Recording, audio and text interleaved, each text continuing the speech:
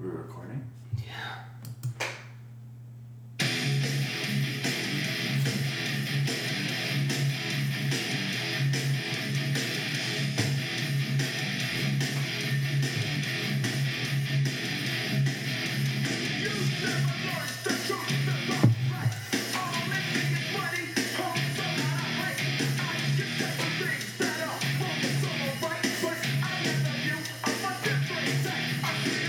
This is a good song. Something about this early, like, the 90s stuff, the attitude in it. Fuck!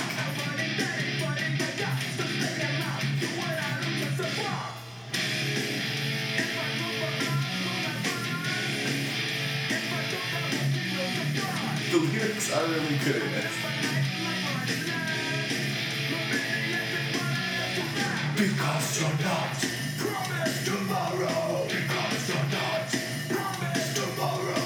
Because you're not promised tomorrow. Because you're not. So live for today. I was sitting in the living room the other day, and Aubrey was on the couch, and I was facing her. So it happened that like the windows were right there, Yeah. looking out onto my front lawn. Yeah. And out of nowhere, just a huge deer sprinted full speed down the street, like across my lawn. Just That could have been hit by a car so easily. Then. totally. Yeah, he was heading. We're the corner suite. The intersection's right there. Could have been. It was like an 8-point. Really? It was like a big deer just sprinting, and I was just like, whoa. I was like, what? Like a big deer just ran. Have you seen many of them? Or is that the first one that you've seen? A few, not that many. One of the I know they're around here. But teachers at the studio that Lacey teaches at got fucked up by a deer. Really? Yeah, like it went through the windshield of her car, and she was going pretty fast, so that's crazy. And I've had a couple of close calls, but I drive, as you may know, I drive the speed limit quite often. Yeah. And I'm Cautious. I'm on alert. I've hit a bunny once, and I think I felt bad for a few days about that one. I don't think I've ever hit any living thing that I really know of.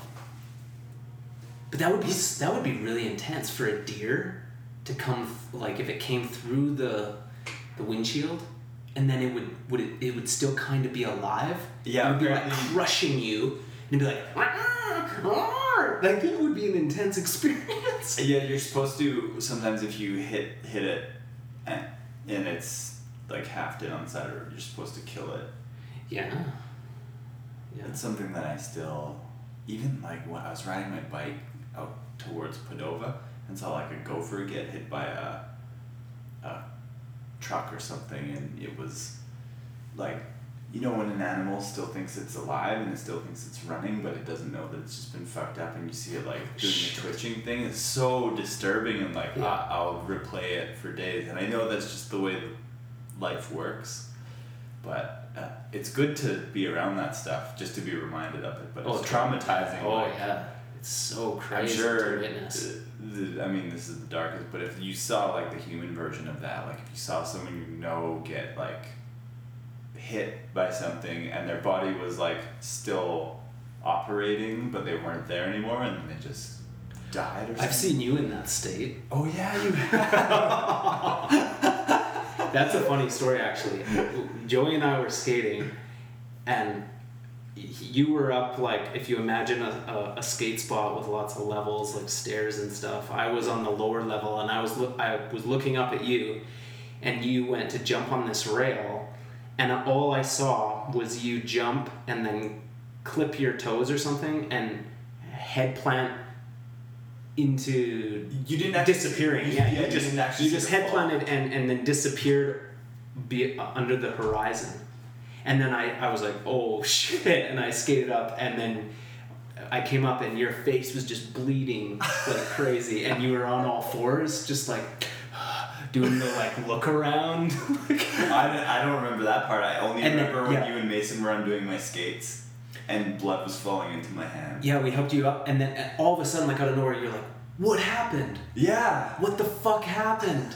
what happened? And I was like, you fell on your face.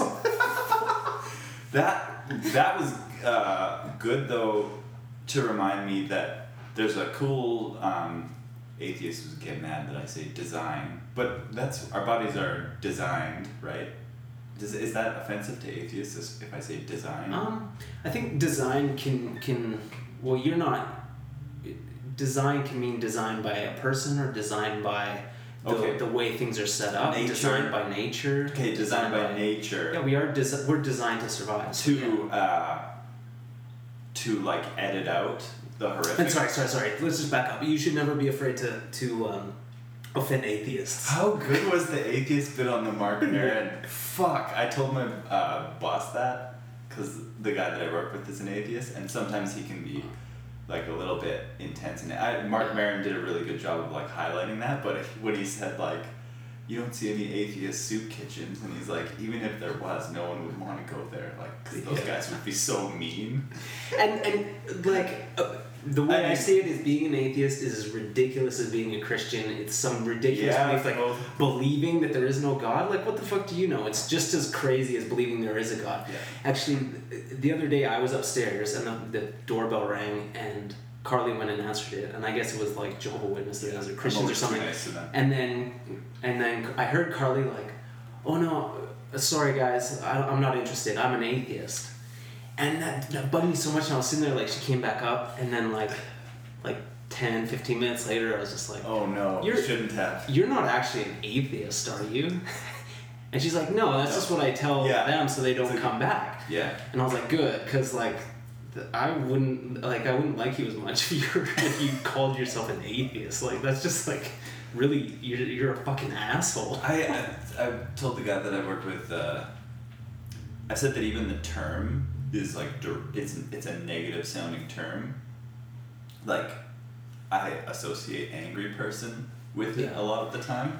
I mean, if you really, I just don't know how you could really believe that there is no God. What has been shown to you to give you that really strong belief? Like, the believing in a God, I can understand where that comes from, because maybe you were raised Catholic, or maybe like you had some kind of religious experience. Yeah. But being atheist is just being a pessimistic asshole. Like, I'm not saying there is a God, I don't know. Yeah, both are just really extreme. So extreme, and the atheist one is just, I think you're just being a dick. Really.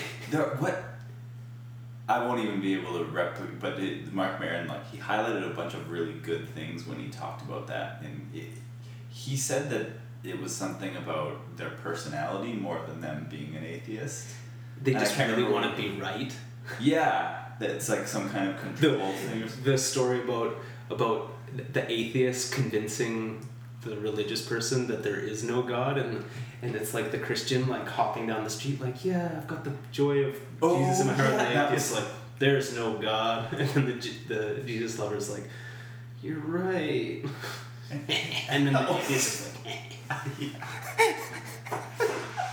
That was you. Were you apprehensive about that special? Because I know you're not. I totally wasn't apprehensive. I knew it would be good, and from the very beginning, I loved it, and I was sucked into it. It's like even just really good at the start, the way it was put together. Yeah, it was even like weird, just like jump cuts editing wise, where it would just like they would cut out part of his performance, but it was still loose. Yeah, I loved the intro, how it just showed him and his friend. We're talking about Mark Maron's special on Netflix. Thinky Pain. But yeah, him and his friend just talking in the back room, and then him like walking up onto the stage. Perfect. Like, that's so exactly how I want to see. Okay, that's the fascinating part of a comedian's job to me. And you can tell he was really nervous too. Like, yeah, it's so interesting. And then like I didn't find it particularly funny. No. Like I wasn't like really laughing, but the whole time I was like sucked to it. Really interesting. Loved it. Yeah. It was really good. It was what I said in a text to you. He almost took like everything that he's learned from podcasting and mixed it with what he's been doing with comedy, and it's kind of like a different type of a special. It didn't really count as a comedy special so much as it was like a guy sharing his entire life through stories that were half loose and half like some of the stuff he even just admitted to, like, he kept saying we're gonna work through this stuff or whatever, that he was just working out his own shit on stage. And it was like, he's been doing comedies for what, like Long 20 years, time. 30 years? Yeah. And you could just tell. You could tell how comfortable he was on that stage. Yeah. You could tell exactly at every moment, even when he was unsure what he was going to do next. Yeah. He was just so, like, he's been on that stage for so long. He's a wizard.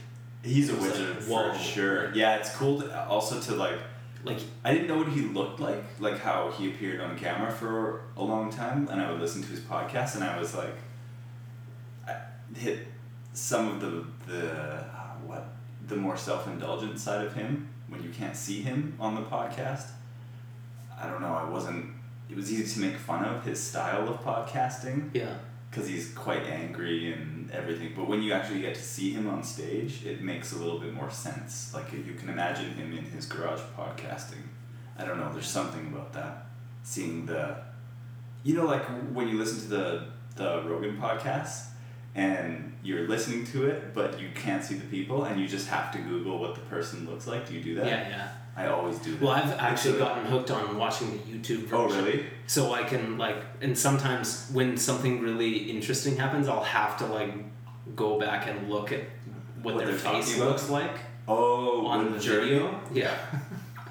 And, like, if it's girl guess, or woman guess, I have to see every single time. You have to see. You have to see.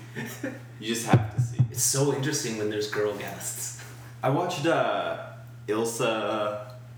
Schlesinger. Do you remember that podcast? The Jewish, like, blonde girl who was really obnoxious. She brought a dog. I watched her special. Yeah.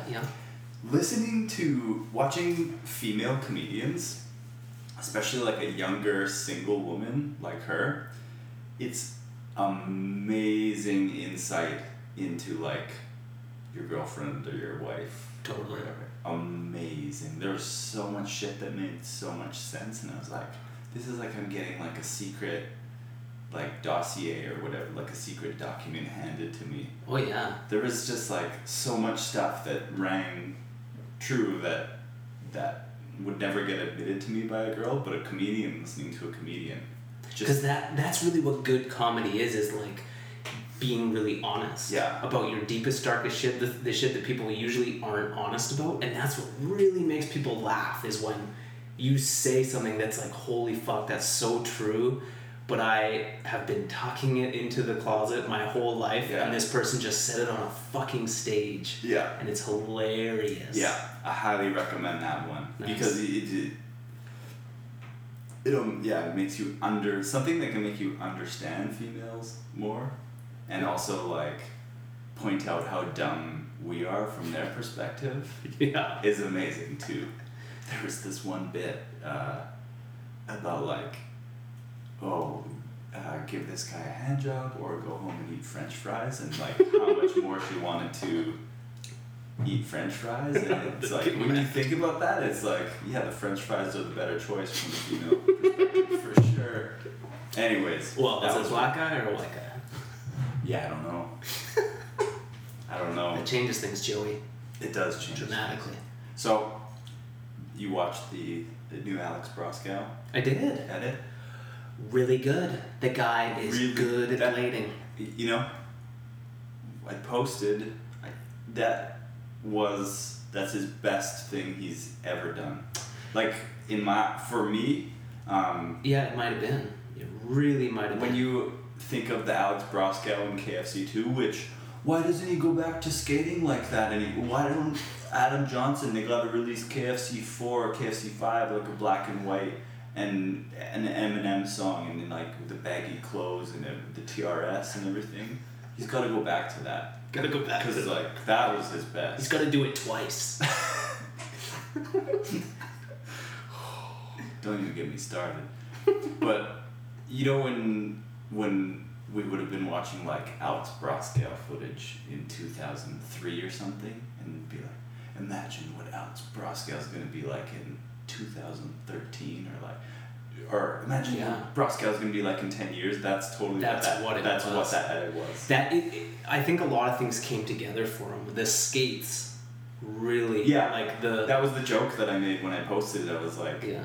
So if you take the skins off your Volos, do you level? Because it was way better than anything he had ever done. That really made me want to get those skates. Yeah, I said that too. Those skates look good.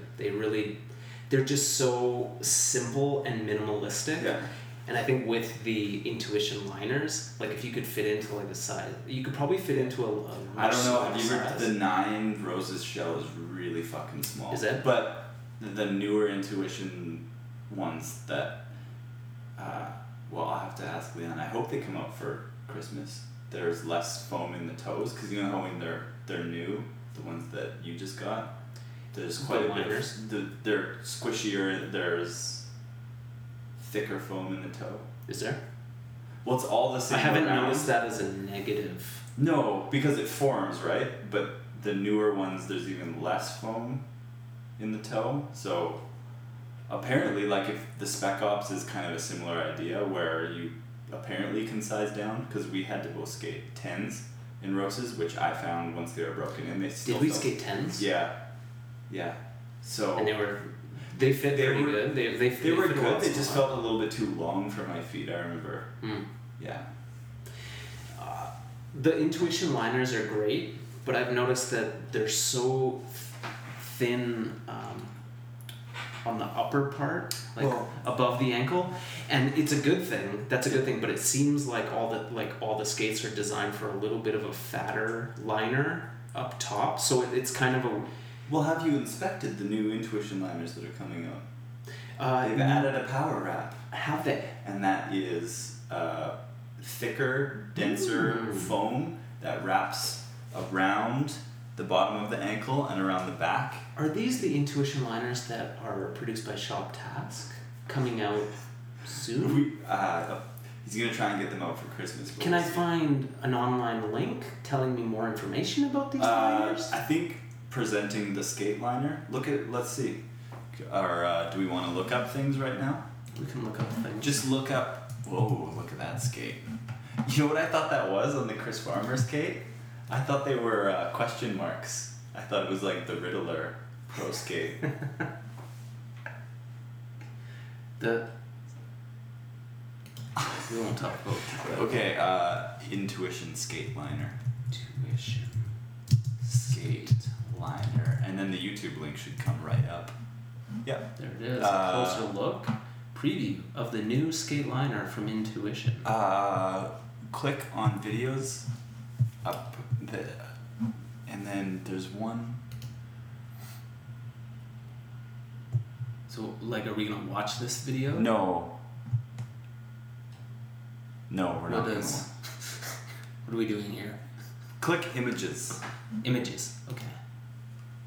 Of the Intuition skate liner. We've clicked on images. Google is loading. This is the boring part. Oh, there is no picture of it. I saw the... Oh, click on that one. Click on this one. This one. Yeah. And then visit the page. Oh.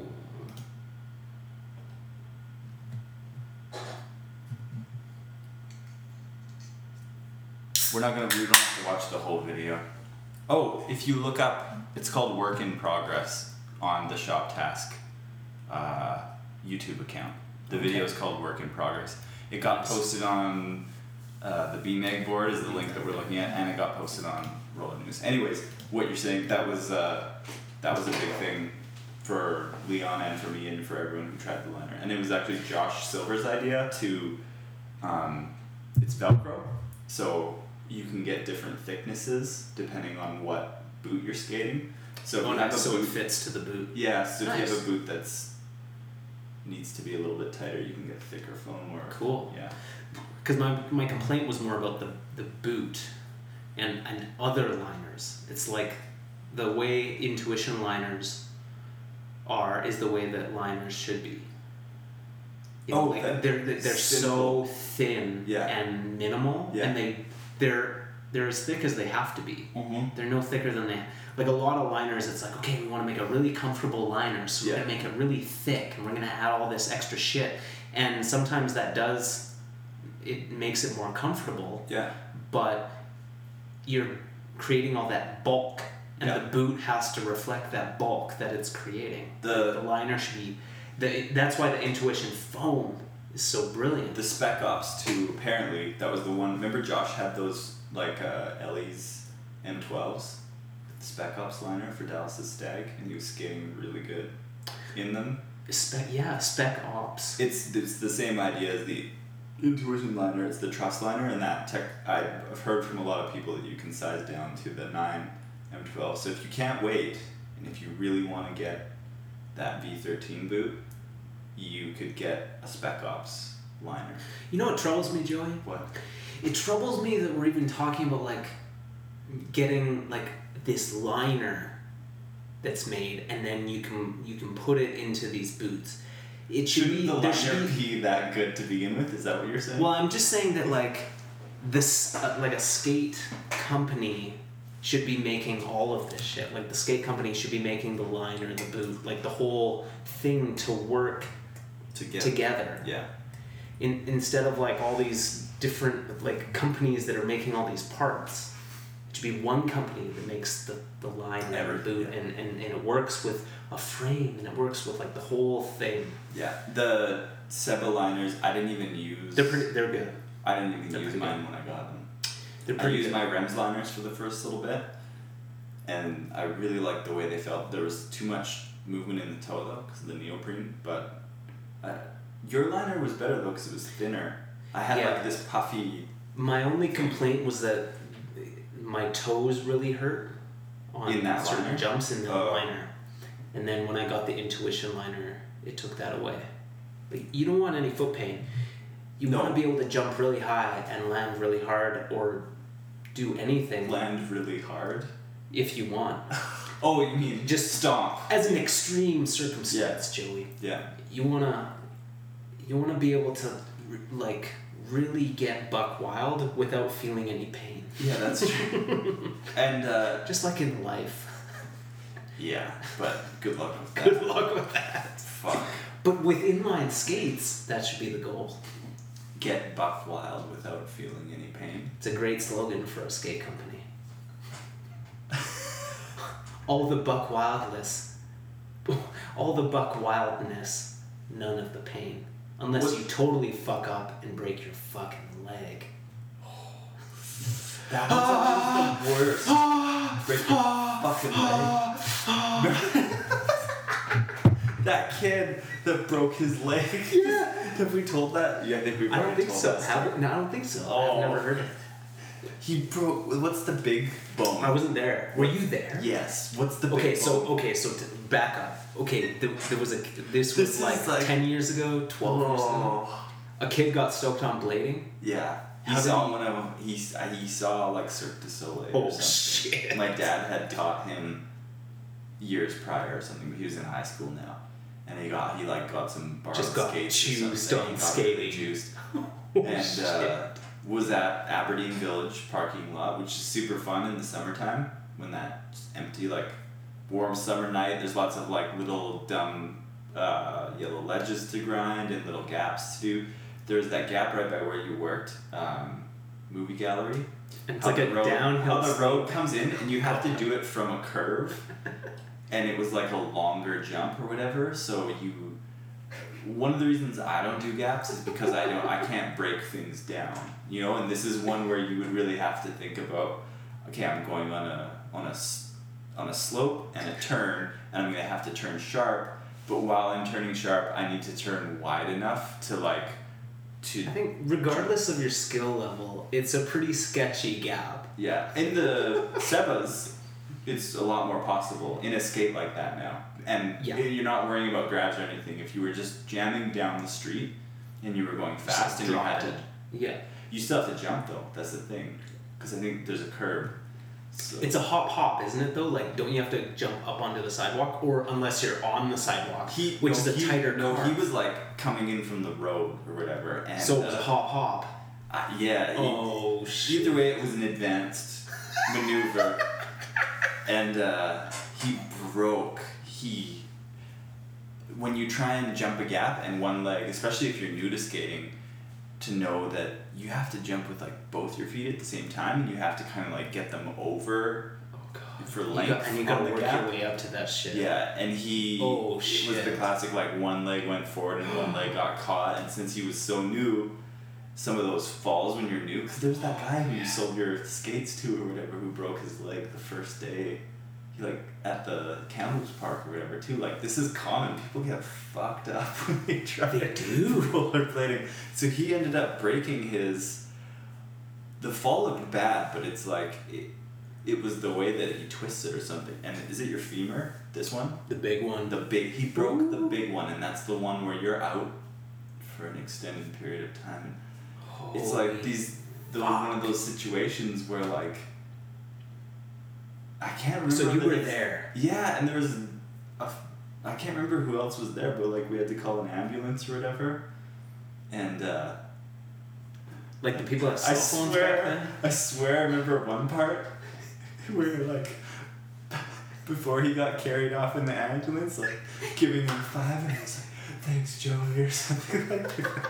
Gave me 5 and clasped onto my hand, like, straight out of a movie. He gets carried away in an ambulance. He just broke his leg.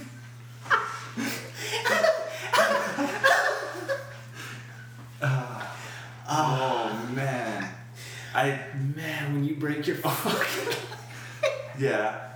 So you sold your Deshies or something. Was it Deshies or you sold a pair of skates to Is that that weird guy who, Yeah. like, bikes there all the time? Is that guy still around? I think so. Oh, I Did swear. I sell my skates and he broke his... Yeah, he broke his leg. I forgot about that. Yeah. So it's common. It was like a couple years later, and we're like, "Hey, we haven't seen you around for a while." He's like, "Yeah," and he was one of those guys that no matter what he's saying, he has a big smile on his face. Yeah, I broke my leg when I was skating. What is that about rollerblading that attracts some bizarre personalities? What is it? Yeah. You genuinely have to be pretty stoked on it to actually want to do it, and you almost have to be unaware of the social stigma about rollerblading. Oh, I was gonna ask you. So a weirdo is, like, less subject to the pressure of social conditions. Is that Broscow edit just impressive for us who know the activity, or do you think That's a good question. If that got posted somewhere, like on a website where lots of people go to just for cool videos, would that be impressive? Because I swear I don't know if I've just been in it for too long, but I swear that felt like something that you could show, but I'm not sure at the same time. You know why you're not sure? Because there have been things, a lot of things that have come out that have been like, whoa, like, this human being, the movements that they're doing on this architecture is universally impressive. Yeah. But then, like, you have experiences where people just aren't impressed by it. So it makes you question that, like... I think it's... Geez, like... so to answer your question, I don't know. I think... Okay. Because I've thought that in the past, and it wasn't true. So... Okay. I think it's what I've said before, now that I asked you that it looks easy.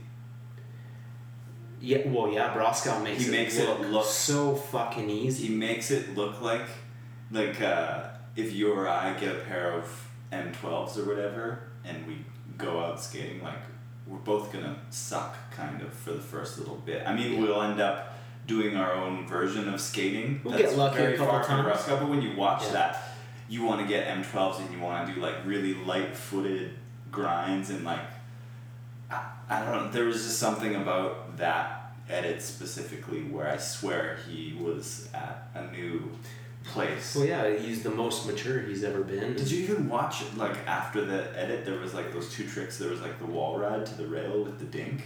Did you watch those? Yeah. It was fucking amazing, like, he rode up the wall to topsoul, and then he popped off the dink, but 180'd off the opposite way. Like, he 180'd off. He was so in control that he came off, like, kind of that revert way. Do you know what I'm talking about?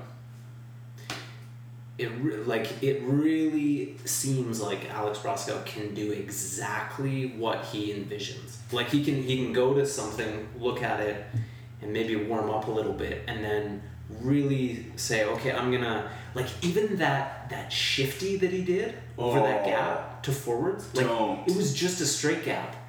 But like he came up with that movement in his head and he executed it with such perfection that it was like something new. Even though all he did was jump the thing, it was like he purposely like tricked people like, oh, it's gonna be a 180. Everybody thought it was gonna be a 180. It's gonna be a 180. And he has such control over his body. Like that dude is a ninja and a half. Yeah. Plus a couple ninjas. Garrett made a really good point that a lot of the best styles were hockey players. It's true. Yeah. Hockey is such a good way to learn how to skate. Yeah. That's why I posted that on the video. Are there any roller hockey leagues in Kamloops? Roller hockey's dead. Nobody. Is it? Nobody. I was skating around the driveway today. Yeah. I had a great solo sesh just in the garage, and I was like, man, like I want to. I was sweeping up some leaves with the broom. Yeah. It felt good to hold a stick.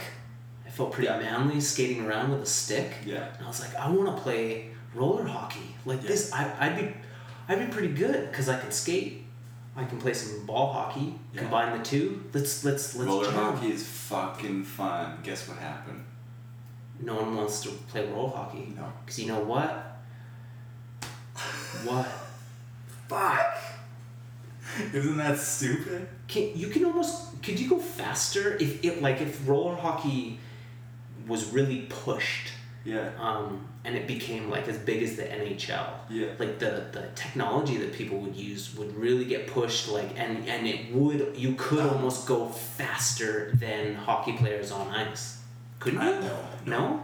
There's something about that would be an interesting experiment, but like a metal blade on like a hard ice surface. It's pretty amazing how like fast within 4 or 5 strides how if you ever watch like a skills competition, roller hockey was different too because of the speed changes. Not everybody could do like a hockey stop or whatever, so it was a different type of a game because if you fucked up, you had to carve sometimes, and it had a different feel than hockey, but it was still pretty close. Right. Yeah, it's like it's oh man, fuck. Ice skating is so different than rollerblading. I mean, it's similar, but it's so different. Like it feels so different. If you ever watch, I think I posted it one time, the Hawaii Ice Palace game, the gang or whatever. Did I send that to you?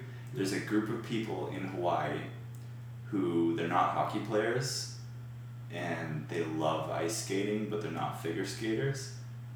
And there's one guy that's like the best out of their crew. He's able to do full fucking speed turns,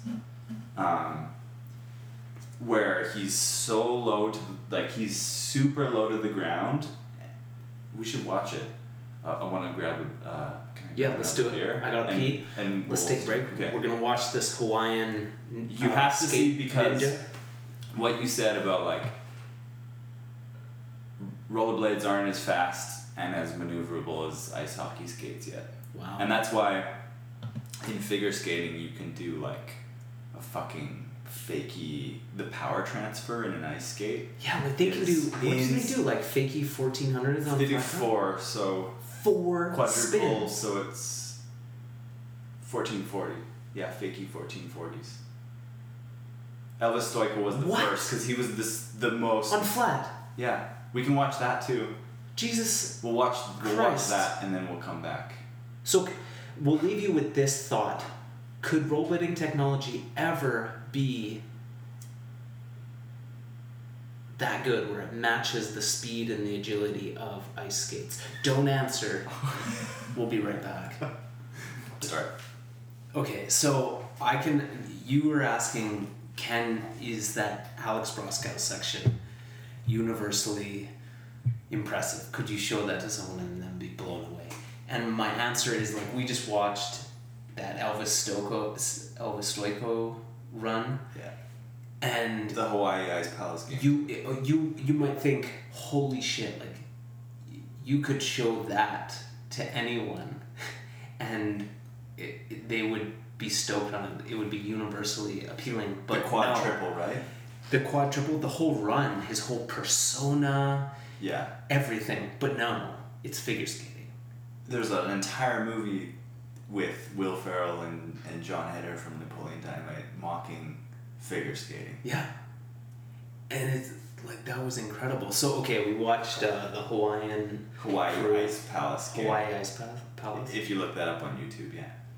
And yeah, it clearly demonstrates the advantages of ice skates over inlines. Yeah, they're doing stuff that hasn't been done in figure skating or rollerblading, and it looks like an extension of breakdancing.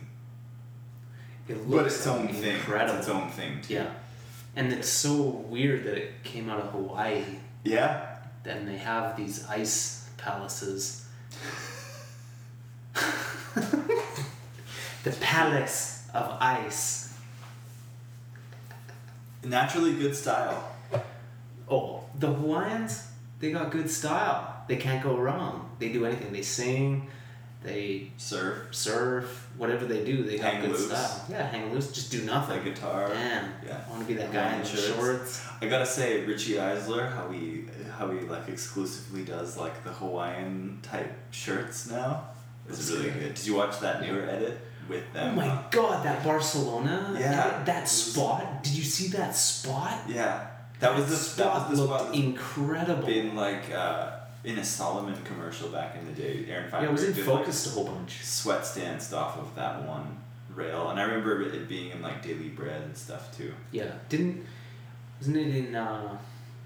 Was it focused? Feinberg grind the one rail and then rolled on the slanty ledge and grinded the other rail. Oh yeah, he did his hammer. What Sizemore and Luda. Yeah. Hit up. That Matt Luda trick was fucking crazy too.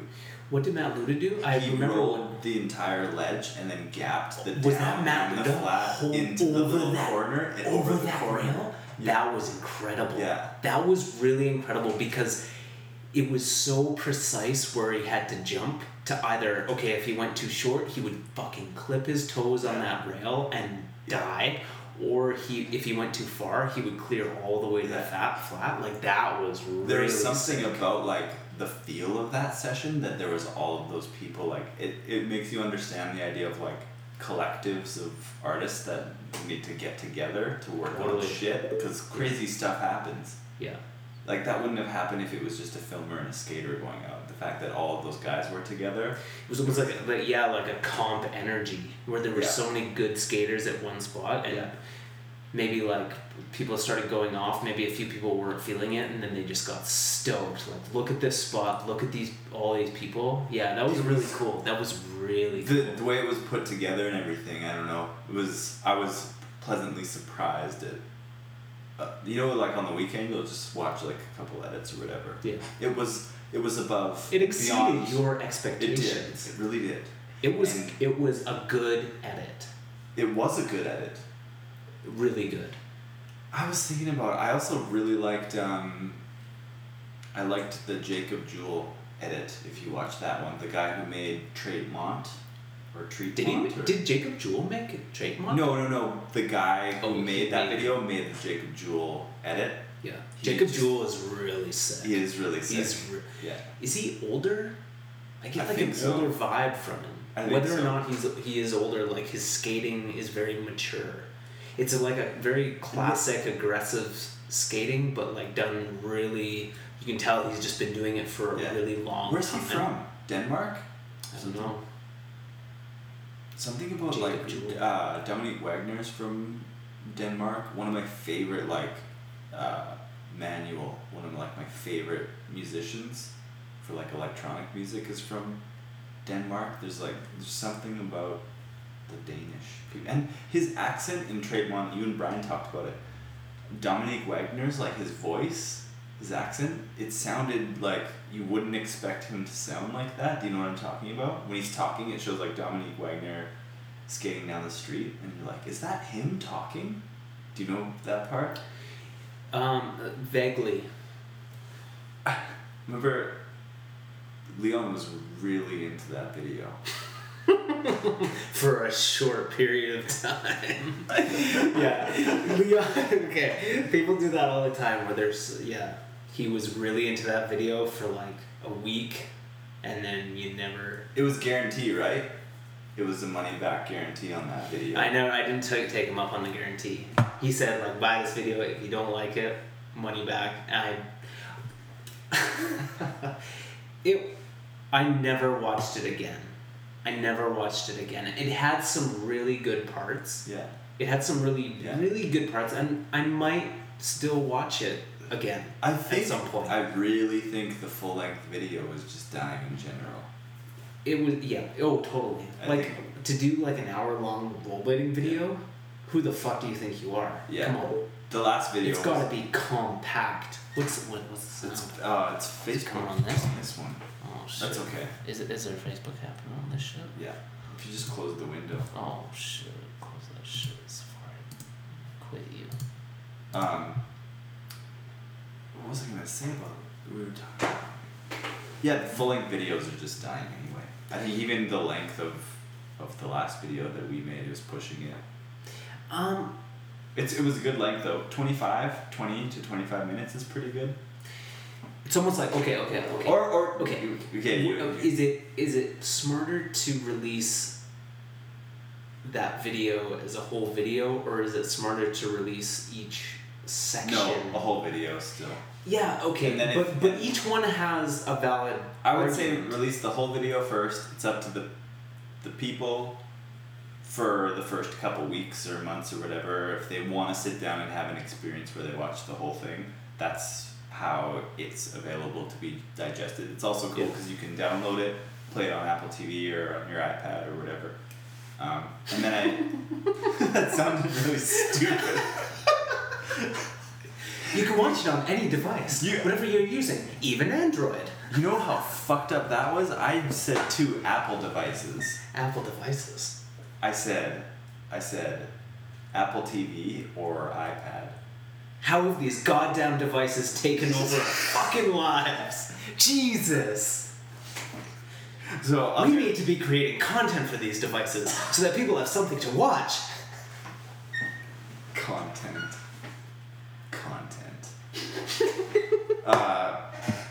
But yeah, breaking everything into smaller pieces. I think eventually all of the sections from all the videos that we've ever done will eventually just be broken into pieces, and that's the best way to put stuff up. But the full video should be there too. Yeah, the full video is still so important, but it needs to be when you're making a full video. Yeah. You have to compact that shit as it can.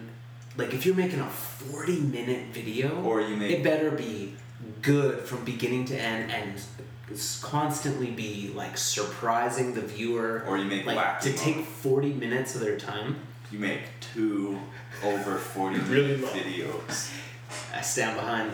Me too. I think they're gonna age really well. I think. Fuck, man. Those are the. Let's not talk about that. We're not going to talk about that.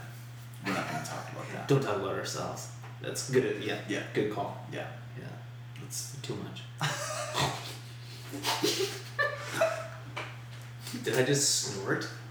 I catch myself doing that once in a while. You have to go to that the comedians next time. Yeah. And see. Yeah. I really want to see. You should. We should. I really want to perform, even if it's terrible. I have a feeling need to just go up. That's amazing. You did 5 minutes, hey? Or was it less than that? Yeah, 5 minutes. How bad do you think you did? You'd have to ask the people in the crowd. Really? It was really difficult for me to excel in this environment. Oh, okay. I could, the lighting... It was really bright? I couldn't see anybody. Really? I actually could not see anybody. Was that good or bad? It was horrible. Oh, okay. Because I thrive off of the energy of the room. I need that. And so for me it was there was a bright light shining in my face. Yeah. And I actually could not see anybody. That's weird. I remember the first time, like in drama. In drama. Drama. Class when the lights are really bright and you can't see anybody, that does make a big difference. When you can't see the people you're talking to, You need to connect. it's like a podcast. Yeah. It's like a solo podcast, Yeah. which is fucking weird. Like if you're doing a solo podcast, but you could see the people that are listening. Whoa. The energy totally shifts, Yeah. and it would be completely different. Yeah, that's interesting. What is that about? That's like you would play up to how everyone is feeling, or how you are judging their reactions. Yeah, like, well, there's that. Yeah, you can see people's reactions and you can play with that. Did you write Bud into that hat, or Yeah. you did? Yeah. So you got a hat. Where'd you get the "Hello, my name is"? Walmart. And then you can just write whatever you want into it. Yeah. That's awesome. Yeah. So, was it Bud because of beer, or you just wanted Bud? I just thought Bud was like a really funny It is funny. name. You know, like, because I got that picture sent to me of you with the mic, and you were wearing that hat. I did really like the hat, but didn't comment on it right away. It's like, sometimes you have to ask people, like, where'd you get that hat? And then I just figured out, because I was a little bit closer, I could see that I think that it looks like felt now. But it looks like you may have bought it, like, that you got the hat with the Budweiser. Yeah, the felt looks really good. Like, Yeah. the writing looks really good. Yeah. I just wrote it, Bud, and it just turned out to be really clean, black, like, almost it could be a computer Weird. font. Wow. Trucker hats look stupid on me. So is that your baseball background where you're able to rock them and they just work for you? Like, because I know girlfriends and wives are very picky about what clothing goes on their man. And Carly, Yeah. does she like the trucker hat? How did she feel about it? I think it's mixed emotions. The fact that she's letting me wear it, so that says a lot. Do you ever get those like I'm allowed to do this? like where Carly will be like really honest about something that you're wearing that's like not good? Always. It's so she doesn't funny. go back at all. It's built into, it's like a thing built into girls Yeah. with their boyfriends or whatever. Like there's like certain pieces of clothing that just We're just not working. Yeah, we were at Walmart, and it's always fucking Walmart. That place in Kamloops, where do It those is people crazy. come from? No shit. And what is the average weight? Anyways. People are yeah, okay. So, yeah, there was like this black Dickies jacket. I was like, damn. This looks pretty good, like a bomber style Dickies jacket, like puffy? A little bit puffy, not super puffy, but like the Dickies kind of man texture. I was like, this is pretty nice. Like, but like a thicker kind of where it's like, jacket, where it's like has the cross stitches. Yeah, and it's I was like, shit, this looks pretty nice. Yeah, and I put it on, and I was like, for chopping firewood or something, right? Yeah, like, damn, I look like a man in this. Like, Yeah. Carlio really liked this. Like, I look rugged, you know?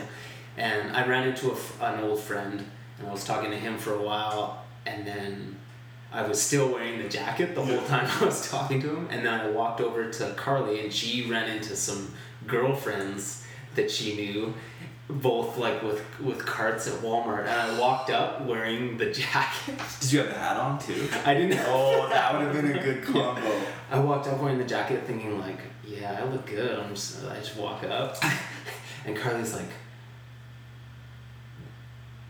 what the fuck is that jacket? Like, take that off. No. Like, no. And the girls are like, I do that to my husband all the time too. Yeah. It's like a girl thing for them to be like, no. They're just looking out for us, I guess. Yeah, they are. It's love. But when guys, it's also like, when guys get together, we love to wear dumb shit too. Yeah. And not be judged for it. In fact, we like to be encouraged. I love wearing dumb shit. I think it's almost like we like wearing dumb shit because we want to be dumb. We want to like be really silly, and then that was like almost like this hat. Like when I wear this hat, it's like yes, like I can just be like a silly. But I want to be a goof. No, but the hat suits you, and it's good that it has a joke on it too. And you could so easily be a Bud if you wanted. I like the name Bud. You could be Bud, but the jacket would. If I had a son and my wife let me, I would name my son Bud. It's such a good name. Bud is really good. Is it? That was the name of the kid on Married with Children, right? Bud? Was it Bud? I think it was Bud. Oh, I couldn't figure out the lady on Sons of Anarchy. I could not figure out why I recognized her, and then it all clicked. She was like, man, she does the MILF thing. So like, she is good. So hot in Sons of Anarchy. Yeah. Her voice. Yeah. And like she always has the most badass like the leather jacket and stuff. Yeah. She was fucking hot on Married with Children. Yeah, she was. Like. She was. Yeah. That fucking show. Yeah. What was I gonna say? Oh, I was gonna say about Halloween. It's really interesting that people love wearing costumes and getting dressed up. But then they keep it pretty simple. Although fashion, it could be argued that fashion has gotten ridiculous over the years, that some things that I've said could have been considered Halloween costumes in the early 2000s is like regular fashion now, especially on the female side of things. But I thought it's interesting that people sometimes dress as like an extension of some part of their personality or whatever. Like, you know how there's guys who refuse to wear dorky costumes? They only want to wear costumes that make them look cooler, like the general or the cowboy or like some kind of like a mobster or a gangster. Like, they can only wear the cool costumes. And it goes with the girls that can only wear like the sexy costumes. But there's something about like wearing ridiculous costumes too. Yeah. Like, I had a fun time. I totally understood why people start cults, because I had a Jesus robe on yesterday. That was good. And I just felt like man, I could wear this more. I could just wear Jesus robes and do random things just as an experiment. Totally. It would be so funny to wear that Jesus Halloween costume and just walk along the beach like in the summertime by myself. People sometimes think like what you wear is this like frivolous like thing that like doesn't matter, but what you wear makes you feel a certain way, and it makes you act a certain way. Oh yeah, it's and when you skate, like it makes you skate a certain way. Like if you wear certain things, like it can make you skate badly, or it can bring out, it can free you almost. Like some days, like if you wear something sort of silly, like something that you're at home and you're like, oh man, can I pull this shit off? Like, oh, this like bright red shirt or whatever. Yeah. And you're like, okay, fuck it, I'm just gonna own it. And then you get out there and it just feels right. Yeah. And it can really accentuate. This is like from the Euphoria Emporium. Remember when we ran into Ian McLaren and they were filming at UBC, and it's in Mushroom Landing 4 or whatever? They had all the He just had like a duffel bag full of costumes and stuff. And then I copied that for your stag. Like, I brought a suitcase full of like masks and costumes and stuff. It was amazing how much that. And there was chalk or whatever to write on shit. It's amazing like those, having a suitcase full of stuff that can like enhance the environment. That it was amazing. Like, you know, you'd put on the robe. There was that one like robe or whatever. You could put that on and it would make you skate differently. There was like the jean vest and the leather vest and the mask and stuff. All those options. Yeah, having options for like, you're out skating but you can still put on different shit. I'm surprised that isn't more common to like do wardrobe change throughout the day. It'd be great. Yeah, it'd be great to just have a box of shit in your car. And when you go skating, there's always just like different clothes, different objects. That's where, did you go to that Halloween store? At Sahali Mall? Halloween Alley? No. It was way bigger than last year. They fucking had the options for Halloween costumes, you're gonna have to sink in like $60 to $80 or whatever, and some of them are shitty. But if you wanted to just like invest in an amazing costume trunk, you would just go to that store and blow a bunch of money. That's why I think it's okay to like spend a little bit on a Halloween costume, because eventually when your kids are grown up, at the McGarry house we had like a weird, we had like a closet of like weird dress up shit, and we ended up using it all the time. It's a good investment to have like if that was just full of costumes right now, you wouldn't use it all the time, but you would be stoked. There would be times that would come up, like, you know, for high school projects and stuff. There was always times to tap into the costume. Oh, for sure. And we still got it at the McGarry house. I haven't gone through it yet. I think that suitcase that I packed for the stag is still packed exactly the same. And it should be, you should add to it too. Yeah. Because, so it's how they say, like if you're filming a movie, if you were in a costume and you were in an environment that had some novelty factor, that you'd be like halfway there to becoming some kind of a character or something. It's like those are... It's sometimes the right prop makes it so much easier for the person to act, to play their part. Like, it's like you brought it up on the last podcast, that monologue I did in my Park Killers section. Oh, it was just that. Yeah, it was just the hat. Put the hat just sideways. The hat. I put on the hat, and it was just natural for me to become that character. Yeah. And that can happen for anybody. The right prop just brings it out. You had another really good one where it was because you were hurt or something and you were out skating, and you're like, you were Todd's brother. You were playing Todd's brother, and the way that you said the line, you know, honestly, I'm not too into the blading, but whatever he wants to do, you know? And the way that you said it was so perfect, and it wasn't that you had a prop that day, but it was that you weren't skating, so you were able to, like, translate that emotion into, like an objective person that had just been hanging out. Like, you're just kind of a friend that was out skating. Like, honestly... Yeah, I don't... Because we've all heard that before, like... But whatever people love... What the fuck is that about? People love saying what they are and what they're not into. People love saying that. People love to, be not into shit. And that's where you just want to pull out, well, we're all going to die someday, so it's not going to matter in the grand scheme of things. Like, what do you do, buddy?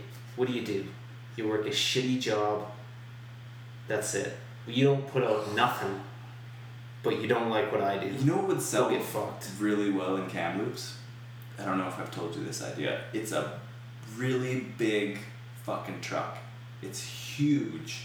And your truck goes into the truck. Into side of that truck. Holy shit. And then in that truck you put your dirt bikes and your snowmobiles. Jesus. Yeah. So you got a truck in your truck. Yeah. I think it would sell really well in terms of it would be you wouldn't be able higher market item. Yeah. But I think there would be some people who would work an extra little bit just so they could have the truck inside a truck. Yeah. And drive around being really pissed off. You could get a long version where you could have a truck with a boat behind it. Like it was a long truck and you drive your truck up onto your boat. No, it's a truck and a boat that fits into the truck. And then you could have dirt bikes in the back of the truck and have a boat attached to it. Holy shit. With the big truck. Yeah. Yeah. I can go anywhere. Fuck. How, affordability wise, I was thinking about this. There's it's really standard in this town to have snowmobiles and dirt bikes and a truck and a boat and a cocaine habit and a house, and how do you keep up financially with all that? Not only that, but just maintenance wise, how do you have the time to do all this shit? So do people actually use this stuff a lot, or do they just have it to keep them happy for that little bit of time? There's a lot of buying shit and letting it sit in the shed for 12 years. There's so much of that shit. That's fucking so crazy, because you know, even the last pair of hockey skates that I bought was like a big investment, and I haven't used them as much as I wanted to. And that was a small investment compared to if I bought like a snowmobile or something. And I have to like get that shit into the back of the truck, and you have to drive somewhere, and you have to have the time off to do it. Yeah, like, it's like, think of how it's a lot of effort. I get depressed if I think about like if I make a purchase that's like a couple hundred, and then I don't really make use of it. It hurts. That depresses me. Like, it hurts like a lot. that one day I was like stoked on doing this, and then I lost interest and I sunk like a couple hundred. But then there's dudes that will spend like 10, 12,000 on like a dirt bike or a snowmobile. And they'll use it like once. Man, yeah. Have you noticed the redneckness of Kamloops at all since moving here? I don't really get out that much. Like, have you gone to... And it's not a bad thing at all, because it's not... I'm not separating myself, it's just... It's like a cultural thing here in Kamloops, where it's still kind of what... We won Communities in Bloom again, hey? What's Communities in Bloom? It's a really good question. I just saw a tweet. Is that like a contest of communities that's run by people in Kamloops? And no. It's an international award. Really? So it's like communities that are blooming. Blooming, doing good shit. And there was just a tweet from Mayor Millibar that we won it. We've won it some other years, but I don't think we've won it for a while. Really? So that's exciting.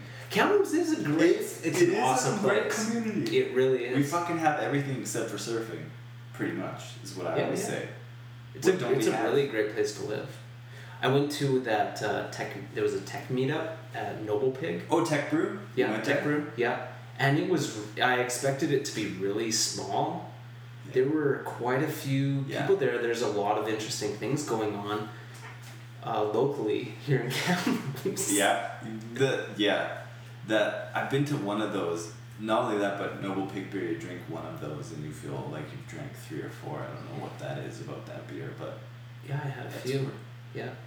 I get I drink 2 IPAs sometimes from that place. Like if I go right and listen to music, I swear I'll be hungover. I don't know if that's like the sugar or preservatives or whatever in the beer, but I love that fucking There's some beer. nice strong beers. Yeah, there's the IPA is great. If you want to get buzzed quickly, just like, how I've said before, when we go out skating and we want to drink beer, you want to drink like an 8%.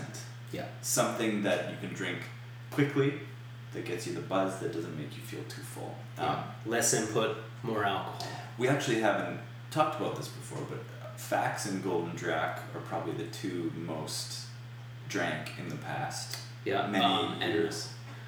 Not Holgarden. What's Holsten? Holstein? That one's There's lighter. one that's like it's 8%. Really? Yeah. Fax is probably my favorite still. Fax is good. 8. It's Fax 8%. is 8%. Yeah. Fax is really good. So and it's got a Viking. Does it? On the can. Does it? Yeah. It's a strong beer. Bud is really good though. It's good. Yeah. Is that empty? We're taking a break. We need like a person that just is there, like, can you grab us a couple more? Yeah, I'll have one more. May as well. Alright, we'll do it up. What are we at for time here? Oh wait, do I hit play last? Oh no. This is Bone Zone. It plays this all the time. Is that because it just keeps spinning? Oh, it's all good. People are gonna hear us. People can wait. We're trying to stream a song for y'all. When there's a party at the start of a song, you know it's good.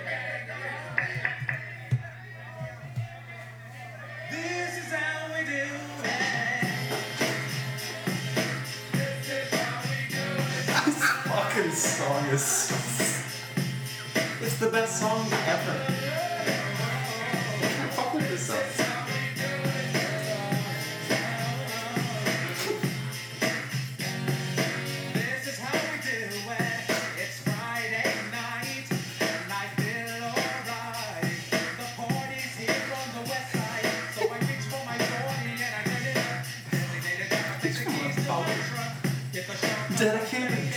Give the keys to my truck. There's a strong anti-drinking and driving message. We can party. This is how we do it, but we play it cool. We're smart about it.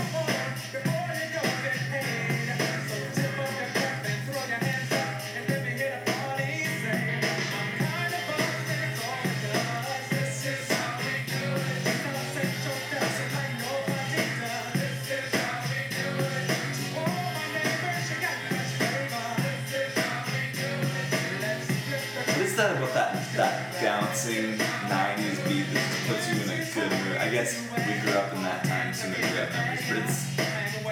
I swear this is still like, these are good songs still. Yeah. Oh, fuck yeah. This is a good song. I don't think this could...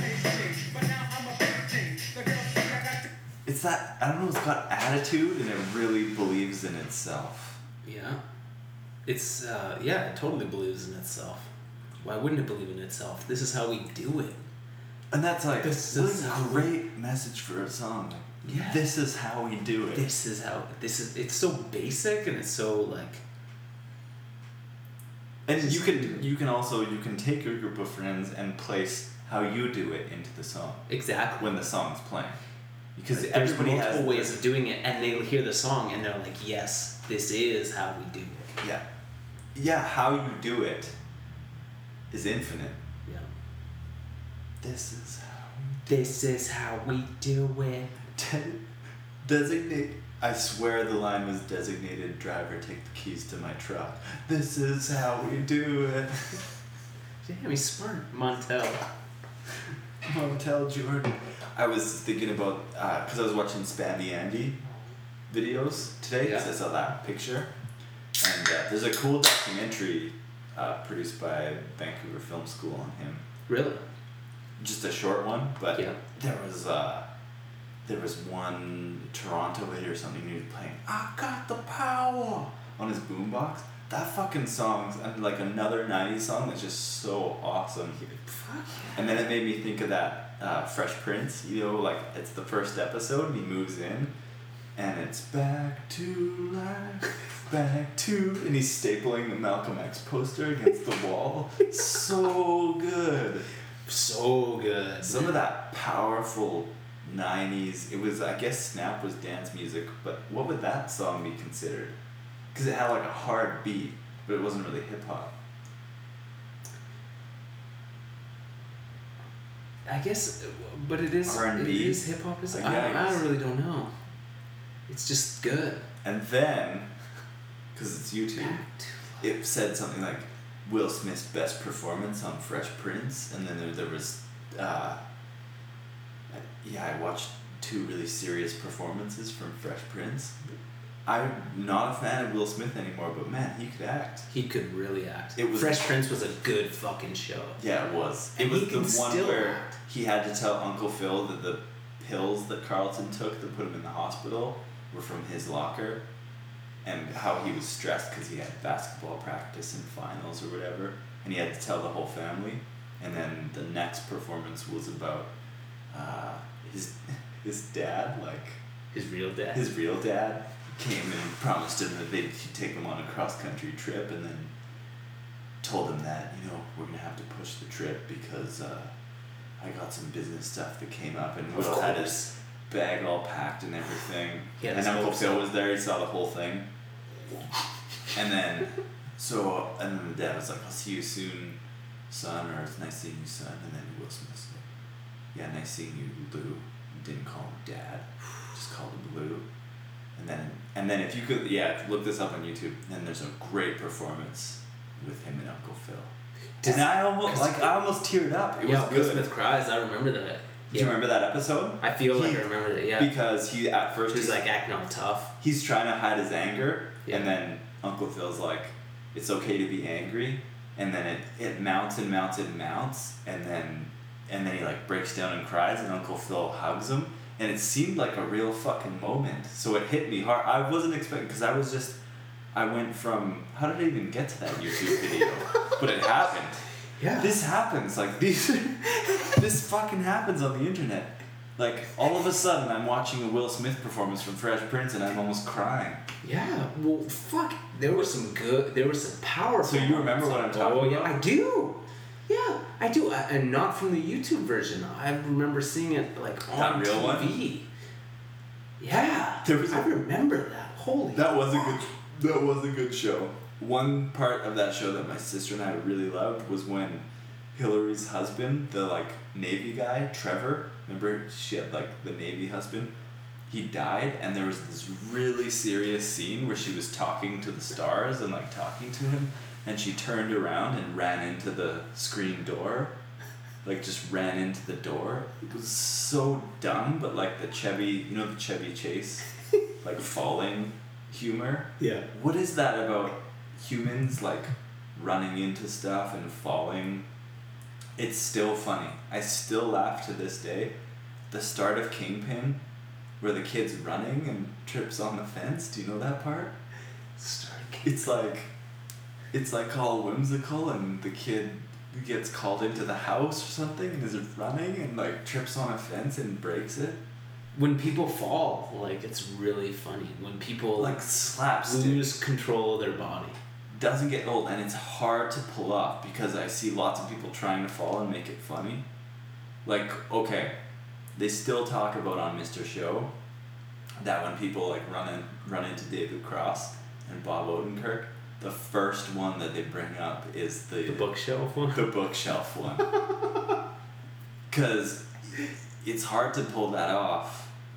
But man, by the fourth or fifth one where you know he's gonna fucking do it again, he somehow makes it work. Oh, how'd I get on that tangent? Oh, see, tangents. For someone like myself, YouTube's not good. It's not good. Sometimes the speed of my thoughts when I speak, I just make weird connections, and that's what YouTube is. It goes deep. Do you ever find yourself, you're like, how did I get to this place on YouTube? What does that mean? Executed videos in iTunes, ready to Oh, watch. that means that, and now the two devices are communicating? That means Apple TV can pick up the content in iTunes. Todd, and then we're in the future. I know. Look at where It's so Look at your weird. station here. Yeah. It's weird. What are we doing? People are listening to this. We have a radio show. I'm like a little bit of that buzz there was my phone where I can contact people. We all have devices that are pretty much part of us. Fucking saw that one coming. Okay, did I ever tell you when I first got a cell phone? What year it was? Because this is crazy. When I first got a cell phone. What year? Yes. Can you guess what year? Where I first owned a cellular telephone. It was a little bit later. Yeah, it was. Yeah. I was late in the game. It wasn't as late as me, but it was later. Okay, so what you... It was like... yeah, because it was weird when you got one too. Yeah, I held out for a long time. So I was on the planet for 24 years until I owned a cell phone. I got one in 2006 when I first moved to Vancouver. And even then, I didn't text with it, and I barely answered it, as a lot of people know. Yeah. I don't answer my phone, and texting, I only got into texting after like, I think after I broke up with Jenna, like, we didn't even text, and we didn't even use our cell phones that much.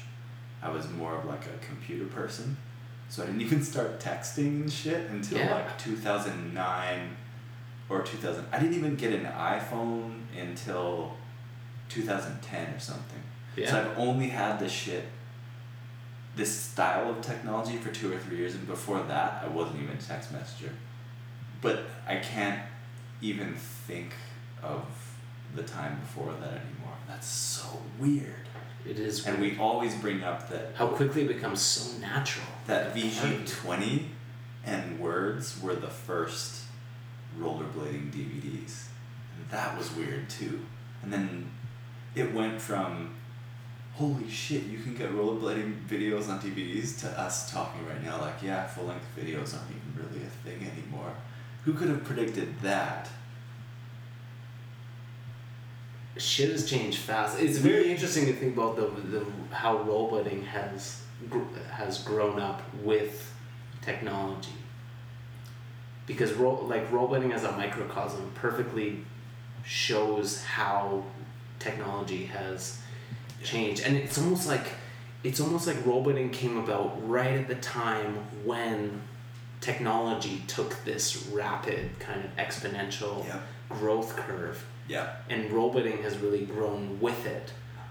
Like the internet, for example. Yeah. For the first few years of when rollerblading existed, like it started to become a thing, but like you would wait like a few hours to download like a 15-second clip, like a very small clip. It wasn't a thing, so you still had to like order a VHS from a shop. Yeah.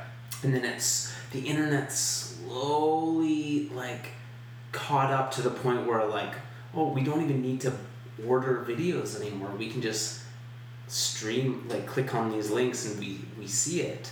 I've said this before, but remember being really stoned and talking about like there used to be an online database of every video ever made, and it exists now. Yeah. Not only that, but it's in your pocket. It's in your pocket at all times. The one thing that I keep thinking about for like YouTube specifically, like how we don't have to order VHS tapes anymore, this is just like an extension of our memory. We can just recall. Pretty much. Like how I was like Hawaii Ice Palace Gang or Elvis Stoico Quadruple Axel or whatever. It's just like, oh, well, I'll just go into the like global. It's like it's a global memory bank. Yeah, it's a collective consciousness. It's just like it's a memory bank for everybody.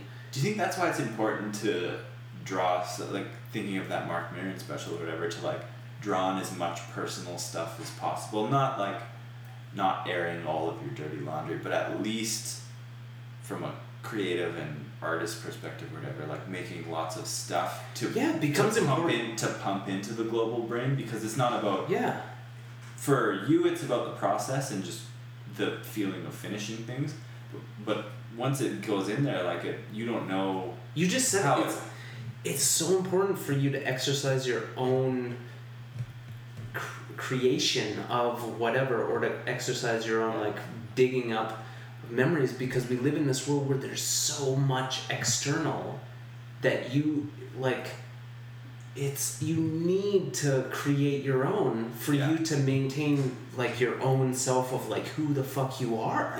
Because if you don't exercise that, if you don't create your own thing, then all you're doing is consuming other people's views of what life is, other people's ideas.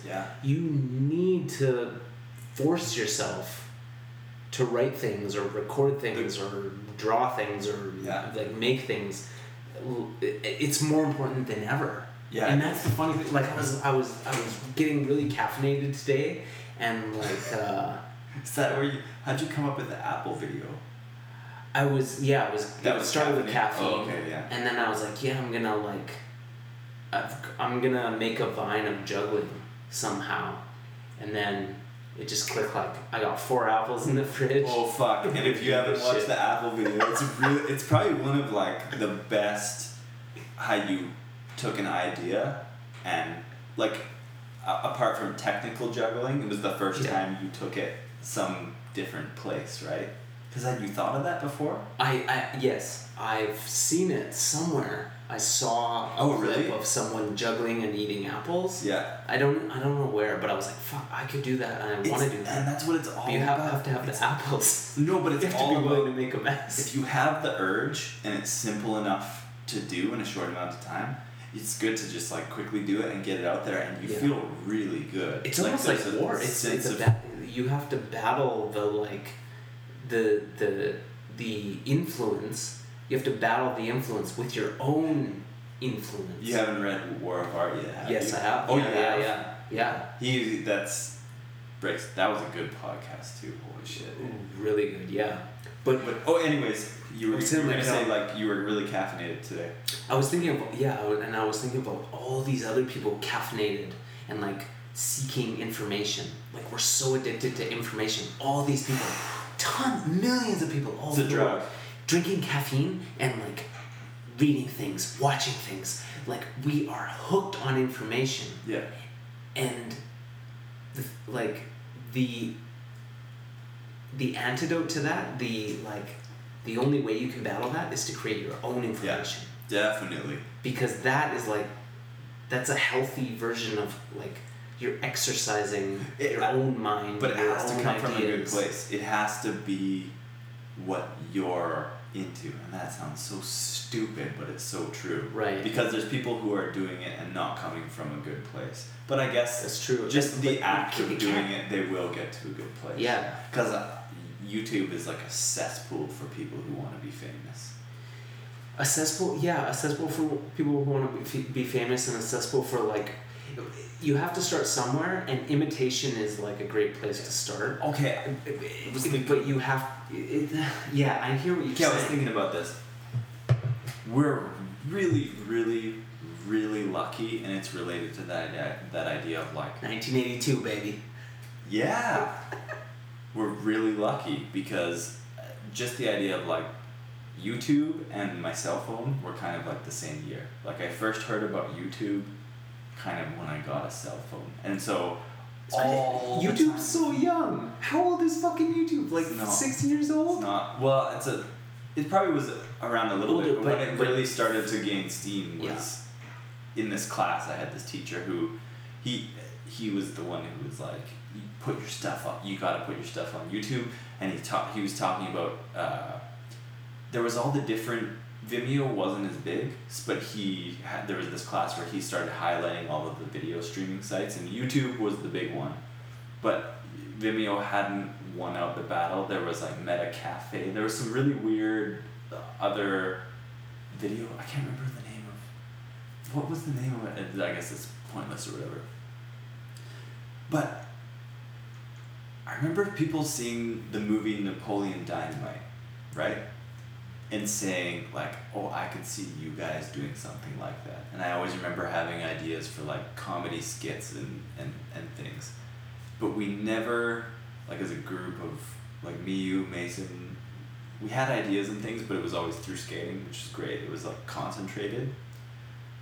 I'm so happy that we weren't growing up in this time, because as much as I love putting up stuff, the stuff that we put up still has years of experience behind it that we could have like done a whole bunch of dumb skits and could have gotten lost direction. Like we could have put up one video if we were 18-year-old kids right now that was a fluke that got really big, and then people were like, oh, you guys have to keep making content.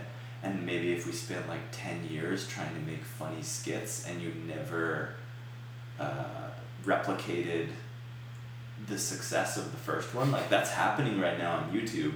Yeah. And there's people that don't understand that there's a much bigger picture to making stuff. Yes. And so we have a very healthy relationship with stuff that we make and put out, where Totally. we don't really care in the grand scheme of, we just want to keep making stuff, whereas there's people who make stuff just for views, just how I joked last time, it's like there'd be a picture of me making a crazy face and there'd be big yellow letters like WTF, something related to pop culture or whatever, and like just dumb laughs. It's great to make Does stuff. that- I'm trying to explain. Well, it's great to make stuff that you know isn't going to get a lot of views. Yeah. Like I'm so excited about the how-to videos, even though they have like 100 views. I don't care. I know can't wait that to it's make good, more of and I'm so stoked on them. They're fun. They're a very They're separate very unique. entity. Yeah. Yeah, keep going. I don't know. I'm excited about them too. I want them to be more open as well. It doesn't have to be tricks all the time. Yeah, I we can want do it to be we can like do a how-to on how-to. That's good. That's really good. I was thinking like how like there could be editing or like how to do a podcast. how to interact with people while wearing inline skates. I don't know. You could do like really dumb stuff. Totally. And I think there will be an educational element, but if I was to define why we're doing this, is that I was surprised what I was able to learn about myself through talking about it to the camera. Totally. And then I learned about heel spins by you breaking it down, because we're never gonna like, I've never been like, so Todd, how do you do those heel spins? Well, and then it was like, you were able to break it down, but at the same time, that's cool. The historical element is interesting too.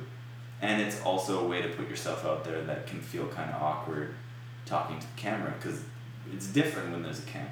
It's a And lot how different. how often do you see someone talking at length to a camera with their skates on? Yeah, that is cool too. And That is like a new form of, like, I've never seen that before. that I love. There's something that I always, because I filmed some how to, or Skate 101 or whatever for K2. I filmed some, and when I'm editing it, I always click with the guy talking to the camera as the skates on. Yeah. It's cool, it's interesting. Totally. And you get to like, this is a weird thing, but when we watch videos, we rarely get to see shots of like people hanging out in their skates. They're always very forced, the ones that we see. Yeah. So I think what you're saying is that it's interesting to see someone casually being themselves, and then there just happens to be skates. It's fun. You Yeah. don't normally see that. That's, yeah, I'm pretty much saying exactly what you said, but And then you're adding to that by like the things that you're talking about are like demonstrating like certain body positions or movements. So you have the skates on and you're describing what you need to do to do the certain thing Yeah. with the skates on. So you move your body in a certain way to demonstrate, and like it's a great way. It's a great formula for edits. I had an idea for So like there would be a 7-second long how-to, and it would be for backflips, and then it would just be one of us like staring at the camera, not saying anything, and then like the how-to would come up, and then it would be staring, and then the end part would come up, and that would be it.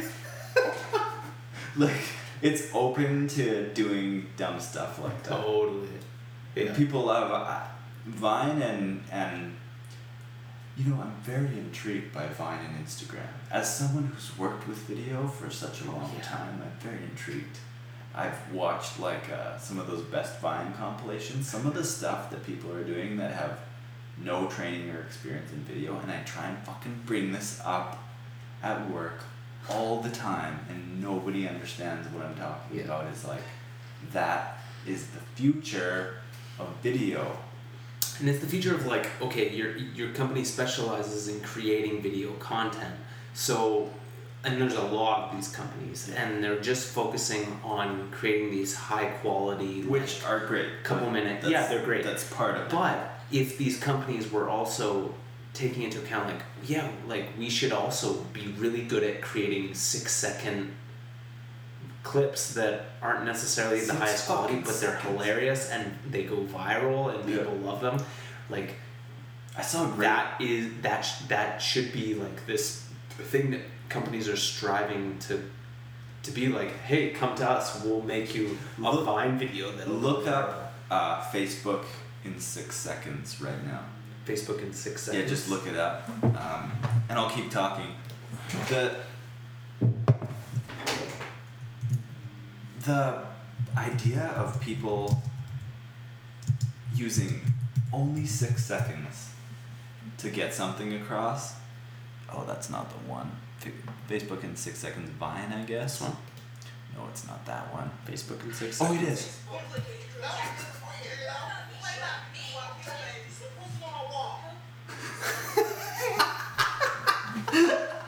Isn't that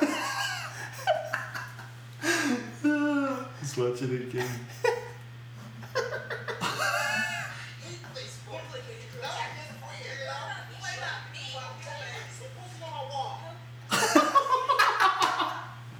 Like, you could be the biggest marketing company in the world and not come up with that. That's just a guy who had an awesome. He could be a comedian, I don't know, but it's 6 seconds. There could be someone coming up with pitching a fucking concept to Coca-Cola or whatever for a 5-minute video that costs however many $1 billion. Yeah. And the thing that I keep trying to get across at my work is like, there are people doing things that are more interesting than any production company could ever think of. Because they're looking at a 6-second video or a 15-second video from a completely fresh perspective. They're not jaded by experience, and there's something there. I don't know. The thing is, like, these companies, the thing is, they're threatened by it when they shouldn't be. Yeah. Those companies are threatened by the fact, like, oh, anyone can make these, like, viral 6-second videos, when they should be like, why don't we make those? Yeah. You know, like, why don't we put our focus and our time and our energy, instead of being, like, threatened by it, like, oh, we make high quality video production. And it comes down to Do it highlighting all. people Do too. the high quality shit, and do clever fucking shit you can just fucking film with your iPhone. Yeah. And, like, it's all relative. Yeah. It's all relative because it's people. It comes in. The reason why People and podcasts ideas. are popular and how-to videos are like, the reason the how-to videos are so fun to do is it's kind of the same thing as podcasting, is you're putting yourself out there. Yeah. It's you, and that's these Vine videos. It's more about the people and what they put into it, and it's less about, like, making something awesome or making something high quality or whatever. So it's like when people have these big video cameras, these big fancy video cameras in their hands. Yeah. They get caught up in oh, we gotta have, like, perfect lighting. It's gotta look really crisp, really high quality. The people in it have to be really good looking. We've seen and they how get much caught of up that, in all though. this, like, trying to replicate TV bullshit that they don't capture anything worth watching. It's so true. I think it's related to something that I was talking about before that still frustrates me, especially in a place like Kamloops, where I really don't like that idea still, and it might be this way for a long time. There is your regular self, that there's myself who does these podcasts, and I'm allowed to swear and I can act like a weirdo and skate videos or whatever, and then there's my professional self that's on LinkedIn.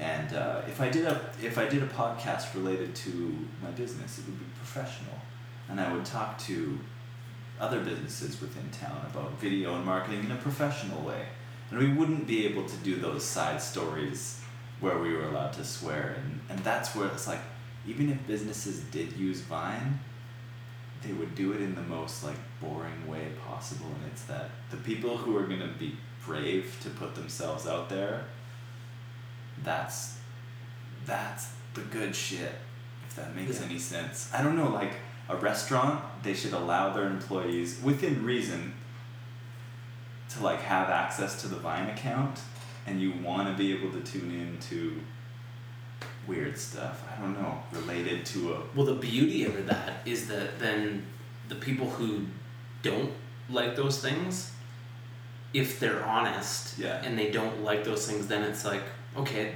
they won't do business with us, which is great, because this is who we are, and if you don't like it, then that's cool, because there's a demographic of people who do like it, and those are the people who we want to do business with. And isn't this the future too? Isn't this happening whether we like it or not? Yeah. Transparency. The future is people know exactly who you are. There's no hiding it. There's no, like, there's no professional side. There's just, like, who you are, and if they like it, they like it. If they don't, they go somewhere, they go to someone who they do like. And that's the way it should be. People should go to where they like, and not go to something they think they like and then find out, like, oh, you're not what I thought you were. Don't companies want to say, that should be what branding is. Like, branding should be like, hey, this is what we are. If you don't like it, fuck off. If you do like it, come do business with me. Oh, if only it was that simple. It is that simple. It's just that people don't see it that way, and so people are wearing these People are trapped, like, yeah. Where are you going? No, you were going. Well, I was just going to repeat myself. People just need to, that should be what advertising is. People say what they are. People say what they think. People say what they believe. It's still too bad that there's insane amounts of money put into like sculpting how you think and how you perceive. That media literacy is like going to be really, like for your child as she grows up, media literacy is going to be really important. That's why, yeah, it's so important to make things, so then when you make things and you have the experience of making something, you can watch a commercial and say, oh, they were trying to do this, or they were trying to do that. That, and they see through it, they see the technique. I'll never forget, probably my favorite thing that got me when I was like a bona fide stoner for a stretch of my life, very functional. Had a job, well, this is arguable. When you smoke pot, and this, I have this regularly, but this lifts the veil quicker. And you're watching a dumb commercial, or a dumb movie, or a dumb TV show, or you're listening to a song that sucks. You fucking, it's very clear. It's clearer than like movie sets and television show sets and bad acting, and you see it so clear. Yeah, when you've been smoking some pot, and then you when see it, and then so unrelated to pot, because I'm not advocating anything. If you watch enough stuff and you know how to edit things and you know a little bit about human beings and intuitively facial expressions and body language, like you know if someone's being fake or not. It's so important to have that sense going into this time that we're in, because it's like, it's so weird. Like the Mark Maron thing, again, I'm going to bring it back to that, is like, to know when someone's not trying hard and being as genuine as possible and being vulnerable and being honest, to have a sense of when someone's doing that, that's like the stuff that I connect with now. And sometimes it's hard to find that because there's so much shit out there that's trying to be something, and that's where the media literacy, I'm ranting now, but where it's important.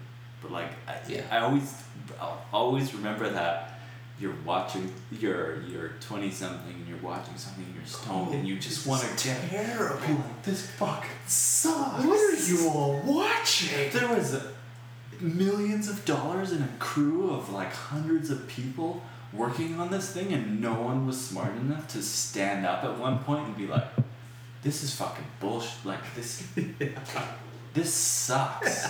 Just everybody like, well, it's like, this is my job, you know, I'm a lighting technician on this film, you know, I work in Hollywood.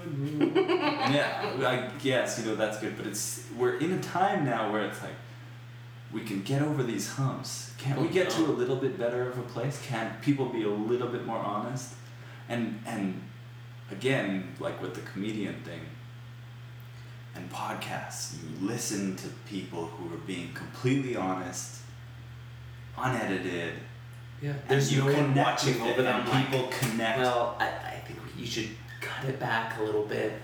That is changing the world. It is. The honesty is we that need is changing more of it the too. world. We need lots. People are becoming more It creates aware tension of though bullshit. too. It creates tension because there's resistance, right? Oh yeah, of course. Because people are threatened by people are threatened by like companies don't know how to change. How my dad's retired now. It would be like, if he had a podcast, how good it would be. In reality, he shouldn't give a fuck. Yeah, and because he's retired now, and only if there's nothing to lose. Only if he wasn't like, if my dad had a podcast, I would love listening to that, you know. But there's still a certain amount of like professionalism that happens, and I still censor myself a little bit on this here and there, but for the most part not. So I don't know. Full transparency, that's the future for sure. Yeah. But some crazy shit's gonna happen. It's already happening. It's a really exciting time, but I do think being comfortable with the transparency is the way to go. It's a hectic time in humans' history. I was talking to a lawyer the other day who said he's not on Facebook. Of course he's not. Very smart. And he was saying he's like, I'm like, well, because you've probably done lots of cases to do with where Facebook like evidence and how dumb people are with the transparency thing should be used for good, and like the honesty and all that stuff, it should be transparency in a good way, whereas there's people who still act in an old-fashioned way, like divorce cases probably, where sneaking around on Facebook and sending messages. It's like, you realize how stupid that is, right? Like, just... Yeah, well, if you oh man, think about if you were 20, like if we were in OK Buddy era and we were all on Facebook. Oh, the shit that would go on Facebook that we would think is a good idea. No, and that's what I was saying. That's reality. But that's what you brought it right back to. That's exactly what I was trying to say about like things that we thought would have been a good idea back then in terms of like skits or dumb things, videos to post or whatever. I'm so glad we only have those videos from that time, if that makes any sense. Yeah. Instead of us growing up in this time, because we were dumb, younger kids. There's so many things in OK Buddy that if we would have just filmed them and just put them online like as they happen, like out of Not like they're good. stupid in the video. Yeah. But if you just extract those bits, No, they would have they It's would have known exactly who we were, where we fucking did it. We would have gotten shit from our parents. We would have had to apologize on Facebook.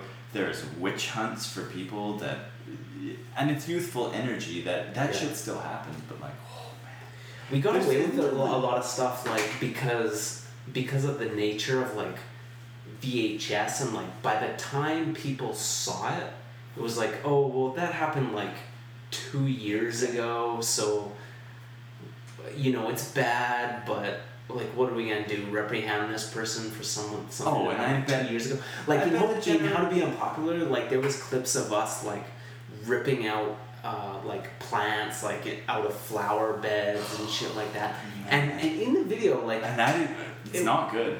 That's not good. But if that shit was just on YouTube, like us just ripping out fucking shit, assholes. like oh that was like a couple weeks ago, fuck these guys, like let's fuck like they. It's bad. It's bad. It's bad. The what's bad? The pulling out of the plants. That is bad, but it is a good thing that we were able to like kind of make art out of it without getting in too much trouble, because like we were able, like the whole like teenage video like Jackass type of thing, it is an art and it's a beautiful art that you can't really get away with now. I'm happy that we grew up in a time where we could produce those videos that were like questionable, but it was like, okay, these are like 15-year-old, 16-year-old kids, of course they're doing this shit, and it's like it was put together in a very engaging night. Like you were a pretty good editor for being like 16 or 17. It's a weird thing. I'm happy that exists, and true. that we made it and we didn't get in that much shit, because like people can't do that now. Oh, the patience, you know? the patience that our parents must have had for us. It's weird, like the adult figures that watch those videos had to straddle a line of like, this took a lot of work and this is pretty impressive. I don't agree with everything that's in it. That's a weird thing. Yeah, fuck, we showed those videos to like our girlfriend's parents. Like, this is the boy who's dating your daughter, and they had to deal with that situation. I think, and that being born 10 years earlier, we would have either been into skateboarding or in a band or something like that white middle class, fairly privileged energy that doesn't, you're in fucking school and you don't have an outlet for that energy. There's something that I guess adults understand when they see those videos, that is part of being our age. Yeah, I feel like I would understand it as like, okay, it's stupid, it's not something I want to watch or something I would do, but I'm happy that he's at least enthusiastic about something. Yeah. And he's like putting energy into something. Yeah. Even though I don't think it's that great. Oh, my poor dad who had to think that for... Still thinking it. No, it's pretty good now. It's kind of like, it's become what probably the original vision in his mind, what it was supposed to be. I think it's closer to that now. But I think his patience-wise, I think he had to deal with that thought that you just said for probably like 6 or 7 years, like quite a long time. Yeah. And what I brought up on the Jacob podcast, the point that like my family had to have like a aggressive skating like aggressive skating video intervention with me on separate occasions, my sister and my dad. And in the moment, I remember being really hurt hearing that, but it was really important for them to say that. Yeah. And I completely understand it now. And I don't regret it though too. No, because in the end, like you're where you are and you're in a good place, and it didn't totally hold you back. You can do it and still maintain a sense of normalcy. Yeah, and I think time is gonna be really good to whoever stumbles across those things, those obsessive, stuck in that way of thinking, making something with youthful, I don't even know how you would explain it, but being stuck in the tunnel vision, making stuff at that age, it's those things get really potent, and there's a lot of things that you're not going to be able to predict when people stumble across those things in 30 or 40 years at what, apart from them being rollerblading related, just what people are going to think and feel when watching that. Well, yeah, like there's a lot there because it's not a movie and it's not an extreme video and it's not, there's something there in terms of like how all, and not just me, but how all of us saw it, how all of us thought of the world at that time, and that it's documented. There's just something there that's gonna be really fucking powerful. Well, it's unique because, like I said, I think it's impossible for people to create those things now. Yeah, it is. It is at that age, and that like it is impossible. I'm holding a pee. You have to pee also. I have to pee. I guess that's. I want to keep going. We'll do a pause and then we'll come back. And then we'll wrap it up.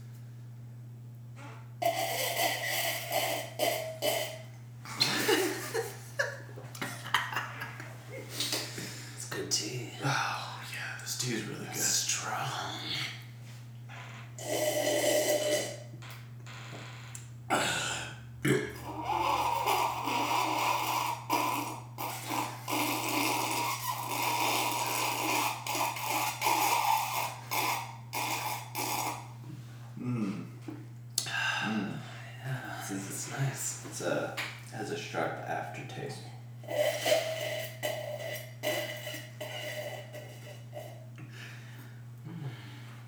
That's good. Wow. Oh my god, I got a little bit. Where'd you get this? God, that's good. minty. But the end it tastes a little bit different, you know? Yeah. It's a combination of a lot of different flavors there.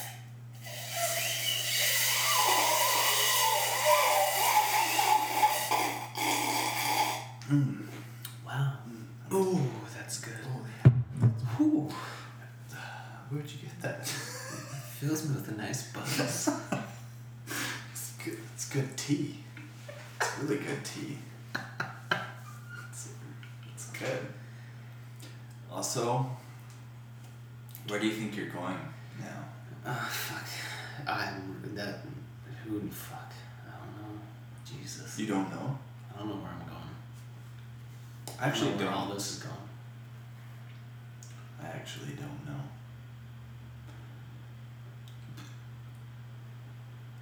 Do you ever ask yourself that? Always. Every day. I guess it's important not to ask yourself that, because by asking yourself that, you're missing the point. It's funny because like we're taught in school to like make goals and strive for things, but when we were learning all those techniques for success, the world was a different place, and now the world is what it is. It's like you can't really make goals. You can't really like make long term like, okay, I'm gonna do this and this, and then it's gonna turn out like this, because reality is changing every fucking day, and it's changing faster, and as time goes on, it's changing faster and faster, and it's like That's frustrating. the goals that you're making Yeah. are like, okay, in a couple years, everyone's gonna be doing that. You know how you had that goal where like 5,000 people were gonna see the video, like whoop-de-doo. That's whatever. I think about that And like, all the time like- with what I do for work. That everybody's gonna be able to produce awesome videos if they have a good idea. Yeah.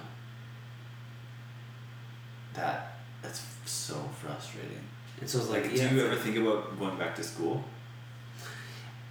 Or- Yes and no. I do, but I want to like, if I can, I'd like to learn and get paid instead of pay to learn. Yeah, that's true.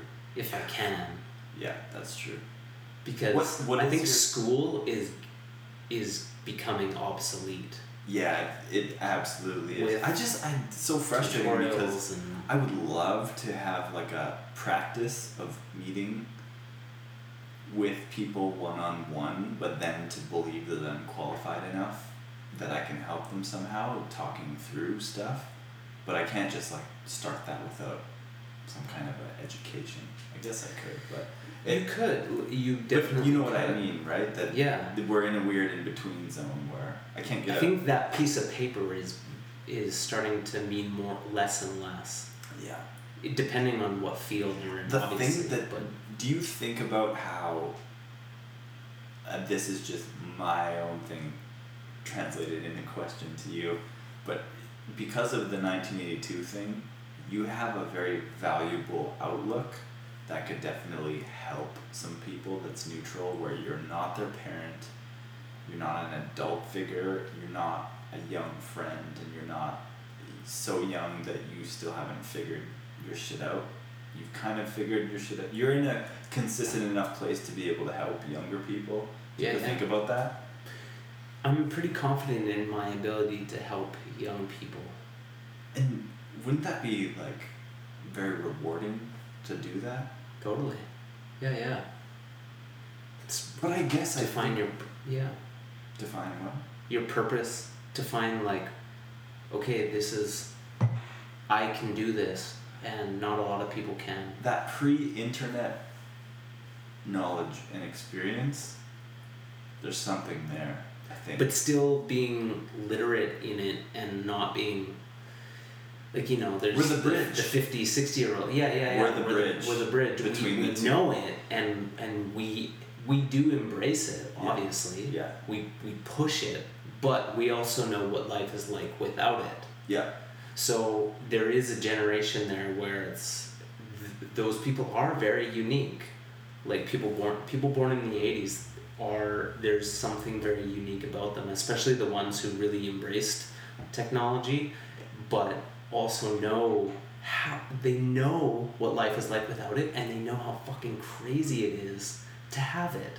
They understand because like they embrace it. They know the power of it, and they're like, holy fuck, I was 20 and I lived without a computer. Yeah. I was 20 years old and I didn't own a computer. Fucking screens. Yeah, Screens. and now all of a sudden, I spend most of my life looking at screens. More time looking at screens than looking at the real world. Real human beings. Yeah. Real life human. And then the funny thing is, like, do you know the term the uncanny valley? Oh. When virtual reality becomes indistinguishable from reality. And suddenly, like, okay, we spend a lot of time looking at screens, but soon there's going to be a technology it's like looking at reality. It's not looking at a screen. It's looking at a world that's just like this. But it's not real. I think the next jump, because I feel like it's plateauing with screens a little bit, something has to change. Google Glasses is like the first, it's close, but it's a clunky, like, early version of where we're going. Yeah. I think some kind of, like, Terminator, where he's getting, like, real-time information about his environment and everything. I think that's what it's going to be. That it's, like, it's still reality, but it's mixed with an interface. I think that's where we're going. So it's almost the uncanny valley. Well, yeah, Google Glasses is a lot like that, where it's like augmented, like you're looking at reality. Yeah, that's the future. But it's an interface that's mixing with that. But it's going to go beyond that with the Oculus Rift. That's a clunky early version. That is a clunky early version. That's like the beginning of people basically living in a matrix, where it's like they enter a world and they see it and they experience it just like a real world. Yeah. But it's just like brain chip stuff. It's like they're feeling the emotions, they're feeling the sensation on their skin, and it's like, okay, this is so real. That's why when you said this is so real.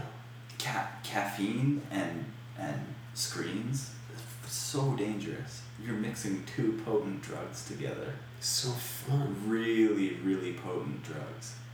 Like, technology is a huge drug. A huge drug, and combined with caffeine. Let me ask you an honest question. When you wake up in the morning, how soon until you plug in?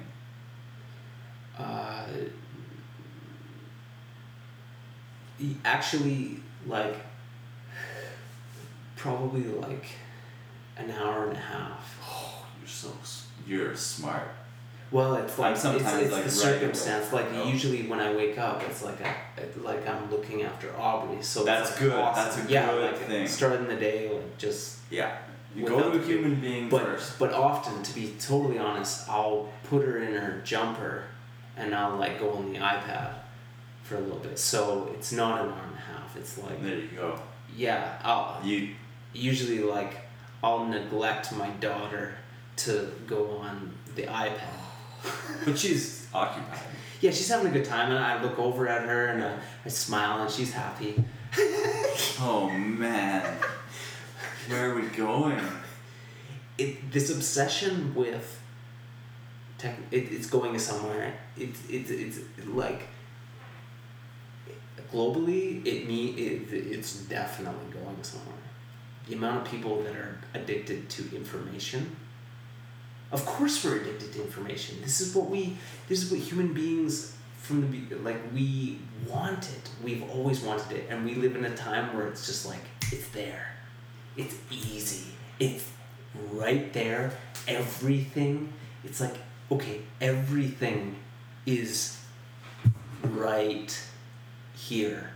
Everything. Not everything, though. Well, not everything, but all the information. That's where it's like, The information. there is going to be always bring this up.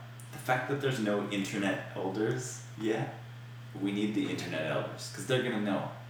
We need experienced people who have. The internet could be something different, but like there's no elders to guide us through this experience. There's only people who are in it right now who have done some experiments or from their like the media diets or whatever, people who have gone off of Facebook for a while or off of technology. Well, so It's important to have those like perspectives, but if there was internet elders, we'd have to listen to them. In 100 years, there will be. But right now, it's new to everybody. Everybody's So just no one stoked. knows what the fuck to do. Everybody's Everyone's stoked. just- Let's watch some cat videos.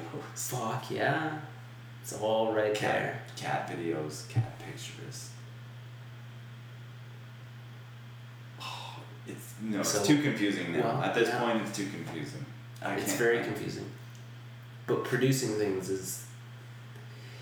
But is that the answer? Are we just justifying our need to like contribute to this thing? It's like maybe we're also addicted to contributing to this thing, and it's like we're justifying that by saying, oh, that's the answer, is contributing to it. I guarantee you, like, if you were to take stock of your most experiences where you had extreme happiness and felt very good, a lot of it, like if you wrote it down in a book or whatever, a lot of it wouldn't have anything to do with the internet at all. It would be very simple, like moments grounded in reality.